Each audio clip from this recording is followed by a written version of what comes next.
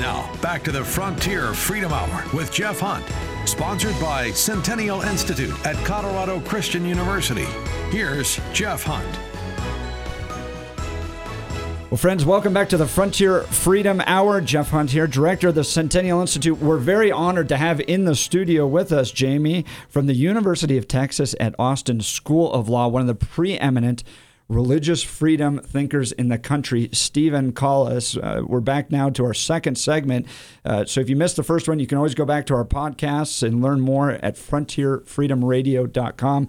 But Steven, tell us about the history of religious freedom thought in this nation, how we got to where a baker from the city of Lakewood has to fight all the way to the U.S. Supreme Court in order to defend religious freedom. This didn't just happen upon us.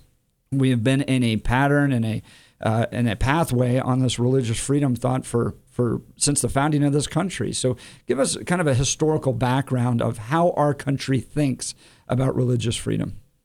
Sure, happy to do it. And one thing I'll emphasize is the arguments we're having today are nothing new.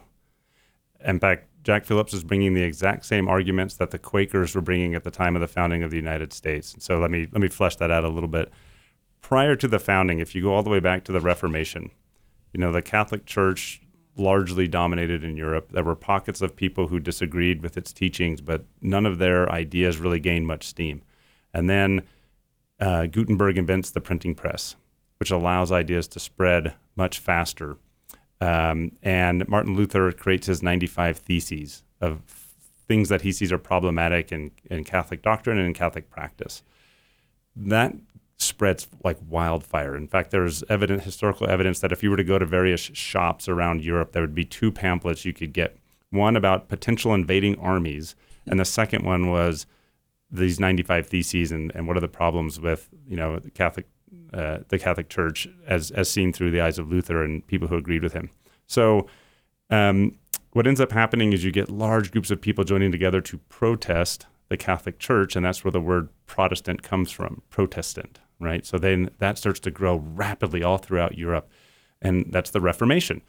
And it's a massive and important religious movement, as we all know. Well, what ends up happening then is for the next 300 years, Protestants and Catholics fight with each other for control of government. And in some of these wars, they lasted for 30 years. Estimates are as many as 12 million people died in some of the wars. In France, Protestants and Catholics went back and forth, each one getting control of government and then using the power of government to oppress people they disagreed with. And the estimates there are that as much as 20% of the nation of France died in those religious wars. This goes on and on and on and on. And by the time you get a little bit before the founding of the United States, philosophers start to ask the question, how can we overcome this? How can we neither side's going away. So how can we live together in peace? And at first, folks like John Locke came up with the idea of tolerance. He says, well, we can have a favored church by the state that is, supported by the government and everything else, but it has to be tolerant towards everyone else. That was a step in the right direction, but it really didn't go all the way. So by the time you get to the founding, the founders had realized that tolerance wasn't enough. And George Washington even wrote a letter to the first Jewish synagogue in the United States where he says, we no longer speak of tolerance, as if there's one group of people that are special and other people, and they're simply allowing other people to enjoy their rights. The idea then became that there has to be equal and complete liberty, which was something James Madison had written. And this idea of equal and complete liberty meant all different people of different religious faiths have to be able to live alongside one another, treated equally under the law, where government is not playing a role in influencing people's religious volunteerism. And what we ended up with essentially are two doctrines that came up side by side. One was the protection for the free exercise of religion. Government should be limited in how much it can burden people's religious exercise. And the other one is government could not favor one religion over another. It's those two pillars working together that create what we call religious freedom in the United States. We've essentially been fighting about it ever since in terms of what are the limits of those two principles. And just to go back to Jack Phillips and the cake shop, there's a law passed that says you can't discriminate against people based on sexual orientation. He is asking for an exemption from that law because it burdens his free exercise of religion by forcing him to participate in something that violates his religious faith. That is not a new argument. It's the argument people have been making ever since this idea of protecting the free exercise of religion has been around. And if you all the way back to the founding of the United States, the Quakers made the exact same argument. The Quakers were pacifists. They couldn't take up arms. But this new country that had formed saw enemies on all sides, and they had a mandatory military service law. Quakers said we need an exemption to that. And the founders of the United States granted that exemption. But people have been asking for those types of religious accommodations literally from the founding to today, and we're just seeing an extension of it as we keep going, and the Supreme Court has to continue to address it. What is amazing is that government makes the same arguments today. No matter who's in power, government makes the same arguments today that people made against the Quakers at the time of the founding. And the Supreme Court has to continually step in and reinforce this idea that you cannot burden people's religious exercise unless you have a truly compelling interest and have taken the most narrow means possible of achieving that interest.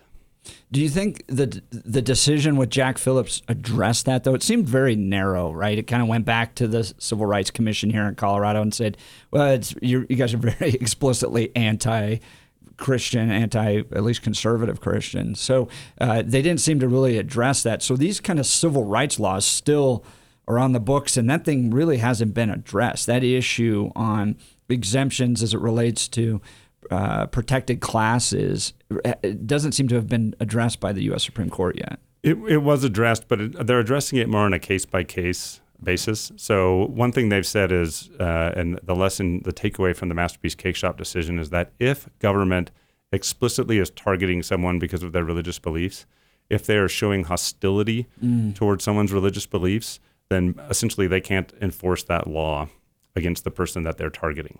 And in the Masterpiece Cake Shop case, there was evidence that they were targeting Jack Phillips because of his beliefs, that the commission was hostile towards him and his beliefs, very much antagonistic. They were not acting as a neutral arbiter trying to decide the issue, right? And so that lack of neutrality basically guarantees the religious exemption. So we know from that the importance of neutrality. It's something we've known for a long time. Supreme Court didn't do anything new in Masterpiece. They simply clarified and reapplied this idea that government has to be neutral and cannot be hostile towards people's religious beliefs.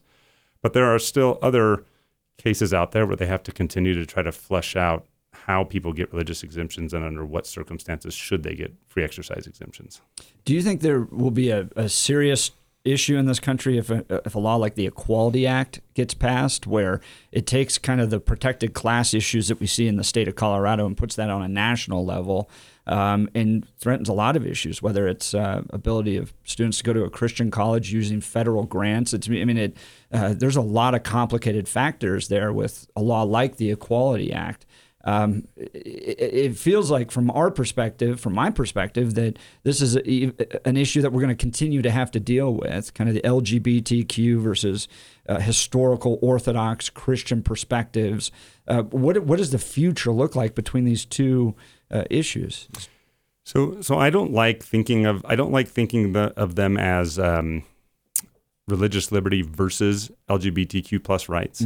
I actually think religious liberty is the solution to that conflict. Okay. I think what's actually happening here is you have people with very new beliefs about human sexuality, and then you have people with traditional beliefs about human sexuality. Essentially, these are two very different, this will offend people on both sides, but essentially you've got two different religious views about human sexuality. And I think the spirit of the religion clauses is the solution there. People can coexist with these very different religious views if one side will agree that they don't need to use the power of government to force their views on the other side. So the Equality Act, like any good statute, has a really beautiful name, but it really is an all-out victory for people with the new beliefs, right? It's not really achieving equality. It's trying to ensure that the new beliefs will dominate in every facet of society, and people with the traditional beliefs will have really no defenses against these new laws. And it's not as if it's the people with the new beliefs are the only ones who have that attitude. There's plenty of people on the political right, especially the far right, who would love to see a world where they have a total victory and don't achieve anything. I do think, however, there's a way to pass laws that can protect LGBT citizens so that they can participate in society like the rest of us, but people who have the traditional beliefs are also protected. Take a case like Masterpiece.